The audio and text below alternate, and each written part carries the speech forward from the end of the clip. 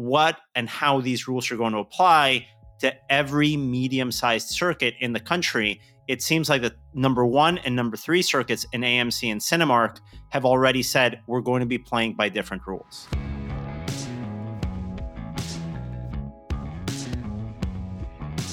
This is the Box Office Podcast. I'm Russ Fisher, the editorial director of the Box Office Studios, which provides editorial content to movie theaters.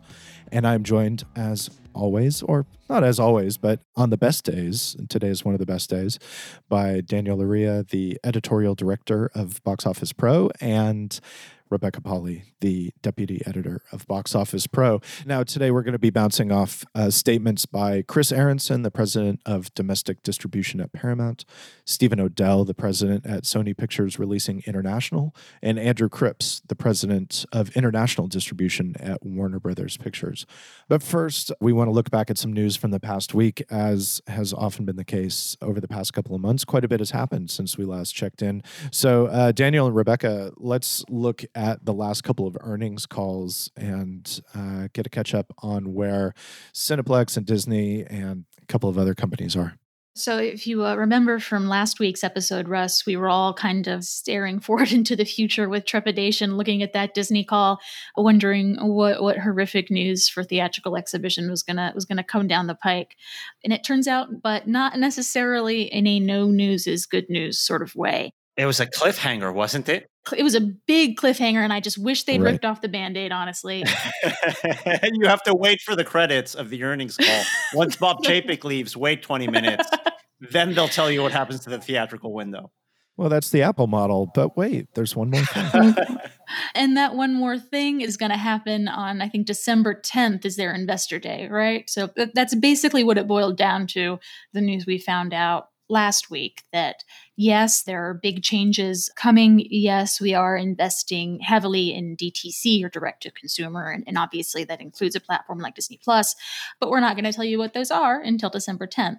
So we could be looking at just an increased investment in production specifically for Disney Plus. We could be looking at things that were supposed to be theatrical going to Disney Plus. We could be looking at a shortened window situation. We're looking at something. We just don't know what. And in the meantime, cinemas are still struggling, as you well know, Russ, and trying to get new content, trying to get interest from folks when there isn't a slate of new releases, or at least a slate of new releases with a significant marketing spend behind them. And Rebecca listened in to the latest earnings call from Cineplex. In your reporting, Rebecca, it looks like Cineplex is doing something that AMC and Cinemark have also turned to boost business during this time. Everyone loves a private cinema rental in 2020. They are doing that. It's something that we've seen a lot of over the past 8 months or so. Now, among the top 5 cinema circuits in North America, AMC's doing it, Cineplex now is doing it, and Cinemark has had some pretty big success with that over the past few months. Ellis Jacob, the CEO of Cineplex, was asked about Windows. There was nothing really specific statement that came out of that. Basically, that he and the studios remain committed to the theatrical exclusivity window. There does seem to be an understanding that is going to shift moving forward, though he did say, just upcoming in the next couple of months, he doesn't really expect that to happen for some of these big blockbuster titles that the studios have continued to kind of kick down the release calendar instead of moving them to PVOD. And of course, Cineplex has their own PVOD platform like AMC does, which is relevant to any discussion of that chain's approach to Windows. But yeah, we have nothing really specific on them yet when it comes to Windows, which is not actually the case with Cinemark. Daniel, we got some big news there. That's right, Rebecca. We have another major exhibitor signing on to a shortened theatrical window with Universal. As we know, Universal was the first to sign a shortened window agreement with a major exhibitor some months back. That was with AMC Theaters, the top circuit in the world. With that AMC deal, we learned that films would have at least 17 days or 3 weekends of theatrical exclusivity. And then on a case-by-case basis, those films would be going to premium video on demand, at which point AMC would get a portion of the revenue, an undefined portion of the revenue, whatever that number is, it isn't available to the media, they would get a portion of those digital sales from the studio. We had discussed at length about what this could mean, and we had all agreed it's not going to mean much unless they convince other exhibitors that this is the right move to go with.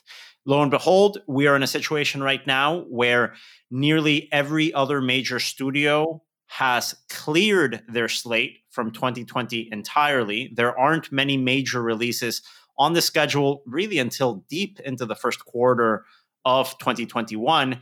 And it changes the scenario, the cost-benefit analysis for these major chains coming into business with this shortened window with Universal. So Cinemark is jumping into this bandwagon.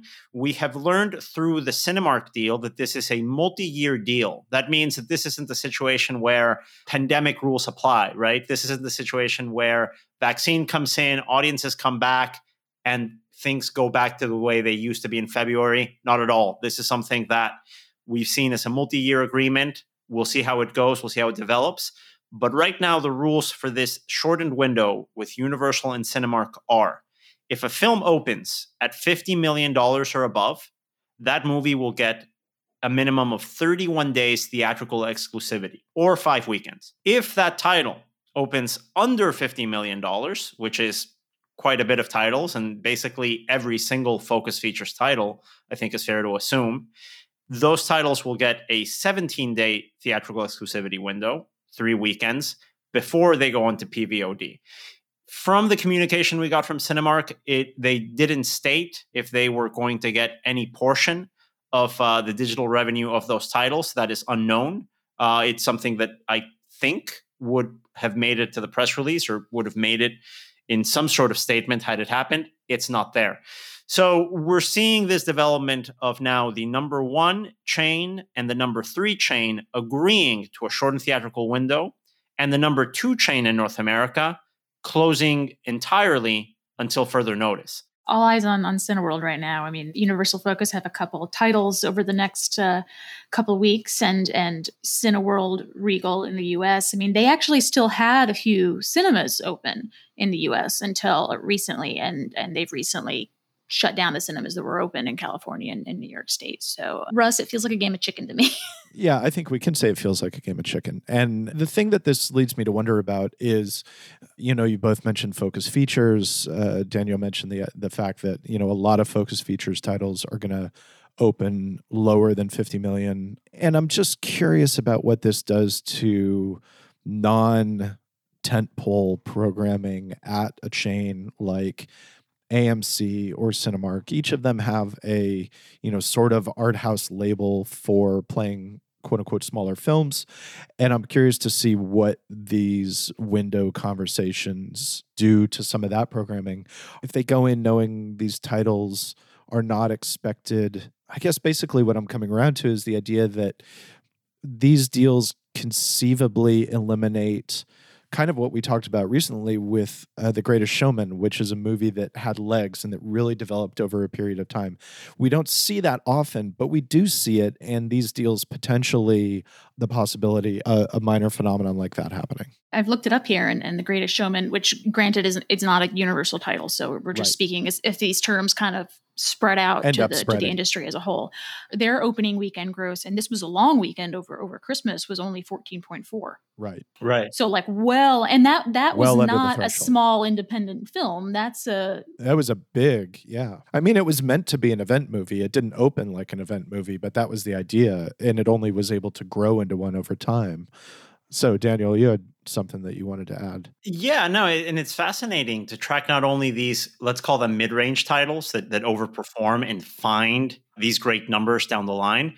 What does this say when it comes to platform releases? I mean, a title like American Sniper, which opened at, 2 locations in New York and LA from Warner Brothers, and then slowly built up this great word of mouth buzz to getting to a wide release. Does that model just go away? And that's even for a big Clint Eastwood awards movie. What happens to a title like Parasite? Parasite's a good question. And the thing is, the simple truth is that Parasite probably wasn't playing Cinemark for quite a bit of that time over which it was building. It might have been on some AMC screens. I don't know how many. But yeah, that's a great question. And then I think related to that is, a lot of those platform releases, especially something like American Sniper, were released as platform titles because they're building award season buzz.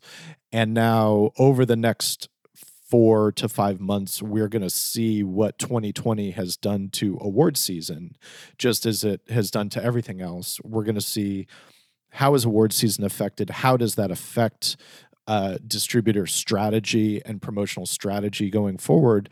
And this change in windowing have an effect on overall award season strategy, like platforming. And like you say, Daniel, it might be a big change. I'm really interested to see. I mean, we have something like Netflix's Hillbilly Elegy, which was kind of positioned as a very big award season push. And then it gets to critics, and critics just savaged this movie. Right. And in previous years, I mean, you could maybe still have a situation where a film like that gains buzz because you're seeing a lot of people going to see it at the theater, and it's kind of a populist thing. It still gets some, a lot of people out to actually see it in the theaters. Green Book won Best Picture.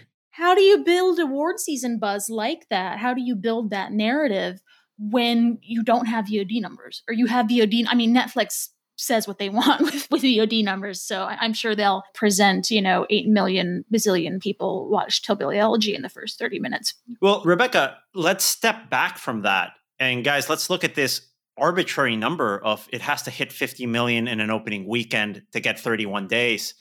I have no idea what that means.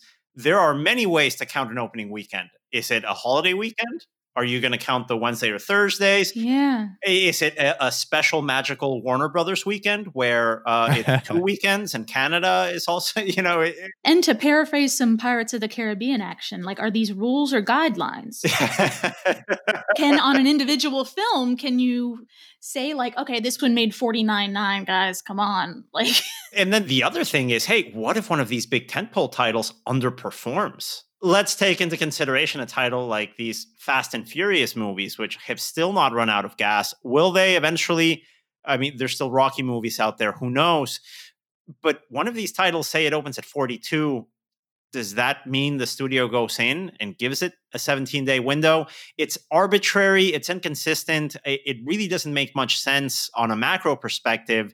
And we still don't know what and how these rules are going to apply to every medium-sized circuit in the country. It seems like the number 1 and number 3 circuits in AMC and Cinemark have already said we're going to be playing by different rules. So who is it Universal that makes the call that says, well, okay, it opened at 48. So Universal says PVOD in 17 days, or is that a mutually agreed, is there a conversation that happens between studio and exhibitors? How is that decision made? We don't know. Yeah, it's really hard to track. As we're saying, I don't think there's a lot of clarity to what this new future means for theatrical distribution. And we're going to go into a little bit of detail on what that distribution landscape is about to look like in our main discussion section. But first, here is a message from our sponsor. This episode is brought to you by Sharp NEC Display Solutions, a leading provider of high-quality imaging solutions. NEC is currently offering over 50% off MSRP on the NC1201 laser projector and lens bundle, which is backed by a 3-year warranty. Contact your Sharp NEC dealer for details. Now, for our main feature, we're going to be looking at these big shifts in theatrical distribution going into 2021. We are working off statements made by Chris Aronson, president of domestic distribution at Paramount, from the Box Office Live session with the Independent Cinema Alliance, and Stephen Odell, the president at Sony Pictures Releasing International, and Andrew Cripps, the president of International Distribution at Warner Brothers. Both of their comments come from CineAsia. So we've got 2 big categories that we want to talk about. And the first is the fact that, as evidenced by everything we were just discussing, windows are going to shorten. It's a simple truth about where we are right now. And so, Daniel, what did Chris Aronson have to say about existing windows, and what does it mean going forward? Russ, Chris had a lot to say about the theatrical window, as did, to be fair, Sony's Stephen Odell and Warner's Andrew Cripps at CineAsia. I think the main takeaway that I've gotten from attending these webinars with leading distributors is that they are sure that the theatrical window is going to shrink. And also, they have all the leverage in the negotiations right now, because as much as cinemas open, without distributors being confident in releasing the films when they believe the market has recovered, it's going to be very, very difficult for exhibitors, especially mid-sized ones, to have a say in the terms of how long these films are going to be available. So it's been an interesting sort of shift. We had Stephen Odell from Sony calling the existing windows inefficient. He cited companies like Kodak, like Blockbuster, as companies that helped bring down their respective industries because they weren't willing to adapt to market conditions. You had someone like Andrew Cripps saying that the only thing that a 90-day plus theatrical window is encouraging is piracy. That's the only thing that's encouraging, especially with films. Let's come up with Tenet, for example, that's released in some markets at some point, but not everywhere in the United States. So you have inconsistent availability for the film. That has to change. And that really is something that Chris Aronson, in his conversation with us in our own Box Office Live session, reiterated. He believes that the window that exists right now, using his words, is borderline absurd. I love that. It was a really good chat with him, and he was really candid again about the fact that, in his opinion, the window as it traditionally exists, the traditional 72-day window, it's too long. He cited statistics that between 95 and 97% of box office is done in those first 42 days. That the window used to be longer than it is now. It used to be 100 days. And when that shortened before, people were like, oh my God, no one's ever going to come to cinemas. Like you say, Daniel, it's shortening, it's shrinking. That's just what's going to happen. So then how do you adapt? How do theaters live with that and coexist with streaming, whether it's something like PVOD or a platform like Netflix that offers just a ton of content for a comparatively pretty cheap price point? And that's something else that Chris went into in this live session with us. So with all that being said, the big second question is, how do studios and exhibitors coexist with streaming? And Chris Aronson had one thing to say, which was really interesting, which is we can't make films for theatrical release that are more or better suited for streaming platforms. We have to make sure that whatever we're making for theatrical release warrants being a theatrical release. And I think if we do, then people will come.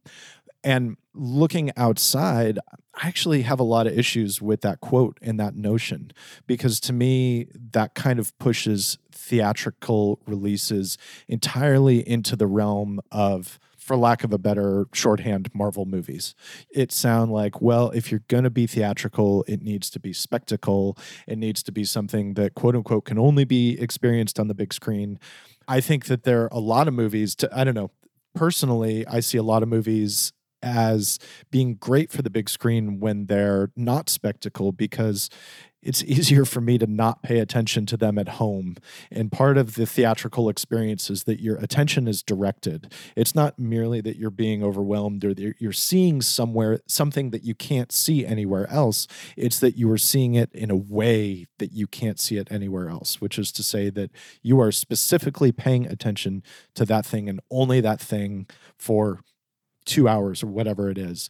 And the material itself, to me, is irrelevant. It doesn't matter, and it doesn't need to be, quote unquote, worthy of a theatrical release or something that warrants a theatrical release. I don't know. Rebecca, Daniel, what do the two of you think about that? One of my most memorable film-going experiences in the last, 5 years was Amour by Michael. It was Haneke, right? Haneke, yeah. Mm-hmm. Yeah, which is just not a Marvel movie at all. Just, a couple having to wrestle with one of, their declining mental health. And the fact that I was literally trapped with that very difficult subject matter in a room full of people, it really made it, I don't want to use the word enjoyable, unique, maybe. It was a good makes it what it experience. is. Yes. Yeah. That talk about post-credit sequences, the post-credit sequence in Michael Haneke's Amour. Wow, didn't see that one coming. Ties it back to Cachet. It's amazing. I really didn't expect that to go that way. I was actually dumped after seeing that movie. I went with my girlfriend at the time to see it at Film Forum, and on the walk back, she broke up with me, like on a sidewalk in the middle of winter in New York, saying, Is she like pondering this? Do I want to be like in the Amour situation with this guy in 40 years? Is that what it was? I think it's kind of like going to IKEA. You know how couples always fight when they go to IKEA, where you just, you see a life of domesticity. Can I share this with this person? We went to go see Amour on a date. Within 20 minutes after walking out of Film Forum, I'm single. It was incredible. So I don't know.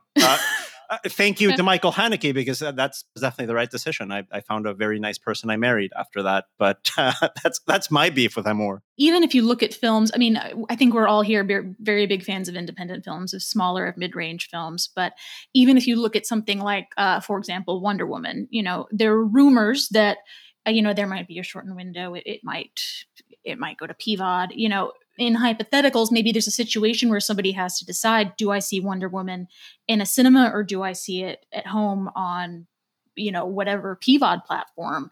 The impression I get from what Chris Aronson is saying here is that if the film's that style of film, then people will go see it in cinemas. But I don't know if you can necessarily say that they will.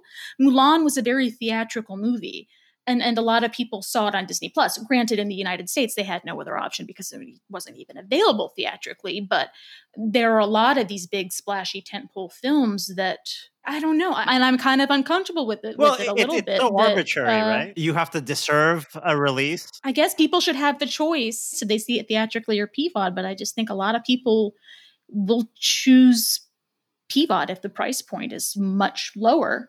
I think price has a lot to do with it. I think also there's something that one of you mentioned, or I think it was Daniel mentioned earlier, the idea of, one of the big changes is not just the lack of a slate, but it's the lack of a marketing spend and the lack of a marketing window for some of these movies. And what I'm finding I'm building to a point with this isn't coming out of nowhere.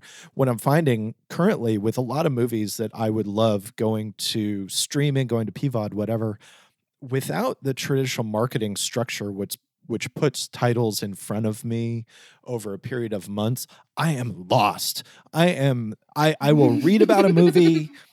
I'll read about a movie and be like, is this out yet or what? I want to see this.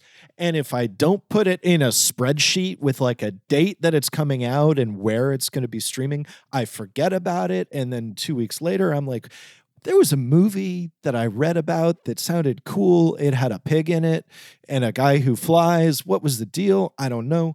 And I can never find it again. And then I never end up watching it. So all of that being said, the side pocket to all of this is not just, does a movie warrant theatrical, but it is, does the movie get a marketing spend? Is a place in consumer consciousness effectively purchased for it by a company? And then does a company like AMC want to play along by allocating space for it on a screen? And those are a whole combined set of factors that, Chris Aronson is not directly addressing, but they're things that are a part of the reality of theatrical and of distribution overall that has shifted this year. And I think simply saying, oh, is it theatrical versus streaming is kind of minimizing a more complex question. And I think it's potentially gives cinemas less of an advantage over studios. I mean, we've talked about this extensively before, and it kind of ties into what Chris Aronson is saying, that the theatrical experience should be great. You're not just selling the movie, you're selling the experience, whether it's the food or the atmosphere or a gigantic screen, whatever it is. But then when you look at how movie-going habits have changed over the past 2 decades, I mean, I'm certainly, I think we've talked about this before, and a lot of people have said it before, people don't really go to the movies anymore. They go to a movie. I do think that has changed slightly with the premiumization of the experience, right? With when you have dine-ins, when you have 4DX. Another complaint that Aronson had in this conversation we hosted with him was that the industry, according to him, wasn't doing enough to get back non-frequent moviegoers, infrequent moviegoers, I think is the correct way of saying it. So people who maybe fell out of the habit of going to the movies. Probably because all they can see is a superhero movie. So I don't see how we can get infrequent moviegoers back if the only movies that are coming out are these cross-quadrant, multi-$100 million blockbusters. So you need the content, I think, to appeal to people. What I'm hearing from studios is we're making less content for theaters. So it's a chicken and an egg situation. It's mixed messages. When you go back to that complaint, and it's a frequent criticism of like, well, attendance is down. First of all, I encourage everyone, even within this industry, look at the Motion Picture Association data. Attendance hasn't been going down for 15, 20 years. Granted, it's flatlined. Some years it goes slightly up, some years it goes slightly down, but it's really been in a consistent flat basis. That means it's a stable market. And what in any economic model, what does a stable market have to do? It has to recalibrate the existing consumer spend to get more money out of that base consumers. And we've seen that happen through recliner seating, which has brought in smaller auditoriums, less capacity per screen, but a higher per person spend in those auditoriums. You've seen 4DX, D-Box, immersive seating come out. You've seen concessions items evolve. So people spend a little bit more money at the concession stand and want to spend money on an entire meal. You've seen the entire movie-going experience shift to this model of an audience that is reflective of the audience that we see across all of media. Cable subscriptions are down. This year, we've talked about it frequently. Sports ratings are down. And no, it's not because players are socially engaged. Every league is different with different levels of engagement in terms of social issues. The reality is people are consuming media in a more fragmented way than they have ever before. And we're seeing that reflected in every aspect of the entertainment industry. And I really don't see how we can get back to this magical time before all of this fragmentation with less titles coming in from studios. The monoculture where you would go to the movie theater, once a week, twice a week, because it's what you did. It's not coming back. And I think the industry has adapted to that already. Yeah. Agreed. So, Daniel, there was another quote from Chris Aronson that I think kind of plays to what you're just talking about, which is, quote, "We as an industry have to do a better job of reaching the people who don't come to the cinemas anymore." And I think to a certain extent, the industry as a whole has ignored that segment of the potential movie-going population. I think that's an accurate assessment, if only through the idea of figuring out how to reach the people who don't come to the cinemas anymore. We've kind of evolved to a point where we have this very segmented market. You've got the occasional 4-quadrant movie, but then the disappearance of the monoculture, where we were in a place where you could just say, "Oh, I'm going to go to the movies and I'm going to see whatever." As both of you have said, nobody does that anymore. And I think that there's a way maybe to reach more audiences and to engage audiences in a way that suggests like, hey, maybe some of these movies are for you and you think that they're not. And there are a lot of issues with social media, but I think that's part of the program. I think, ironically, comments that AOC made after the round of elections on November 3rd, where she was saying that like, hey, looking at the way some campaigns were run in some of these states, you guys are not very digitally aware, or you're not very digitally engaged. And I think actually that there's an adaptation of the comments that she made about politics and about reaching and engaging a voting audience in politics that could be very easily applied to cinema and to, getting theaters and distributors working together to reach audiences in a way that they're not doing right now. And I think that maybe that working together is actually the key segment of the point here. I feel like we're seeing this unusual collaboration between Universal and Cinemark and AMC, and they're all saying, okay, we're going to do business together. But one thing that 2020 has highlighted is that when it comes down to it, any of these companies is really kind of out for themselves, before anybody else. And I get it. That's the way the system works.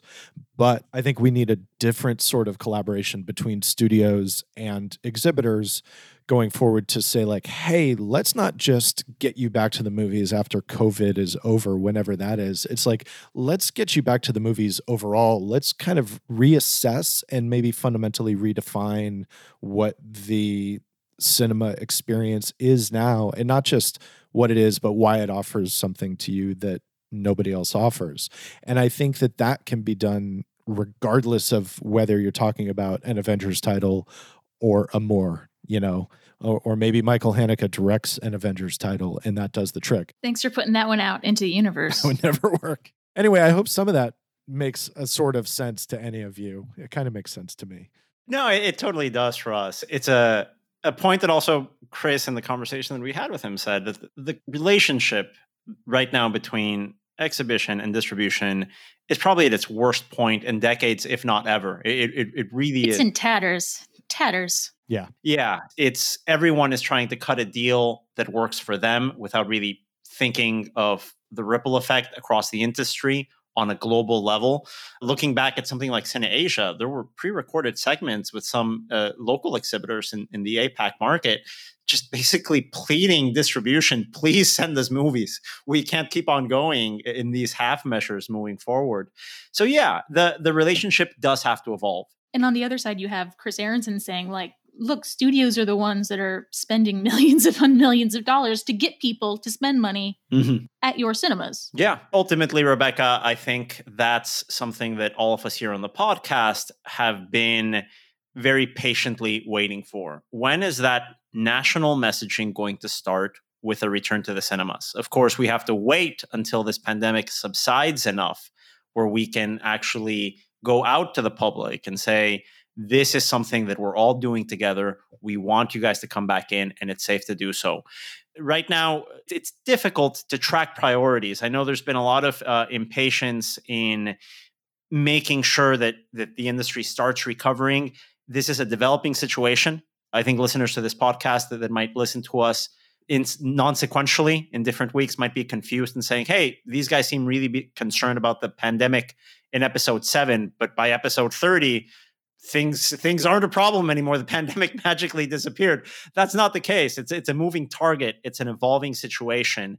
And once we get to that point where we can come in and tell everyone, hey, we're ready to have you come back, I think that would be ideal. Right now, most of that messaging has been on the safety measures that cinemas are doing to operate at 25 to 50% capacity. Well, thank you for making it this far with us as we look at what is going to maybe happen in 2021 and the shifts that are occurring. We will certainly have more to talk about on that front over the next couple of weeks. We're all kind of waiting to see what happens with Warner Brothers and Wonder Woman, because that is really the last big movie. There's certainly other movies, a couple of Universal titles like The Croods coming, but clearly Wonder Woman from Warner Brothers is the last big one that a lot of exhibitors were pinning hopes on for the year way back in January and February. So let's see where that goes. Now, if you can, please take our survey. It's on our website.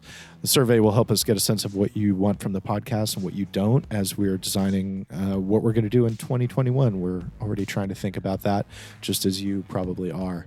This episode is produced, as always, by recordeditpodcast.com, and it was put together by Rebecca Polly and Daniel Laria and me, Russ Fisher. Thank you so much for listening. Take care.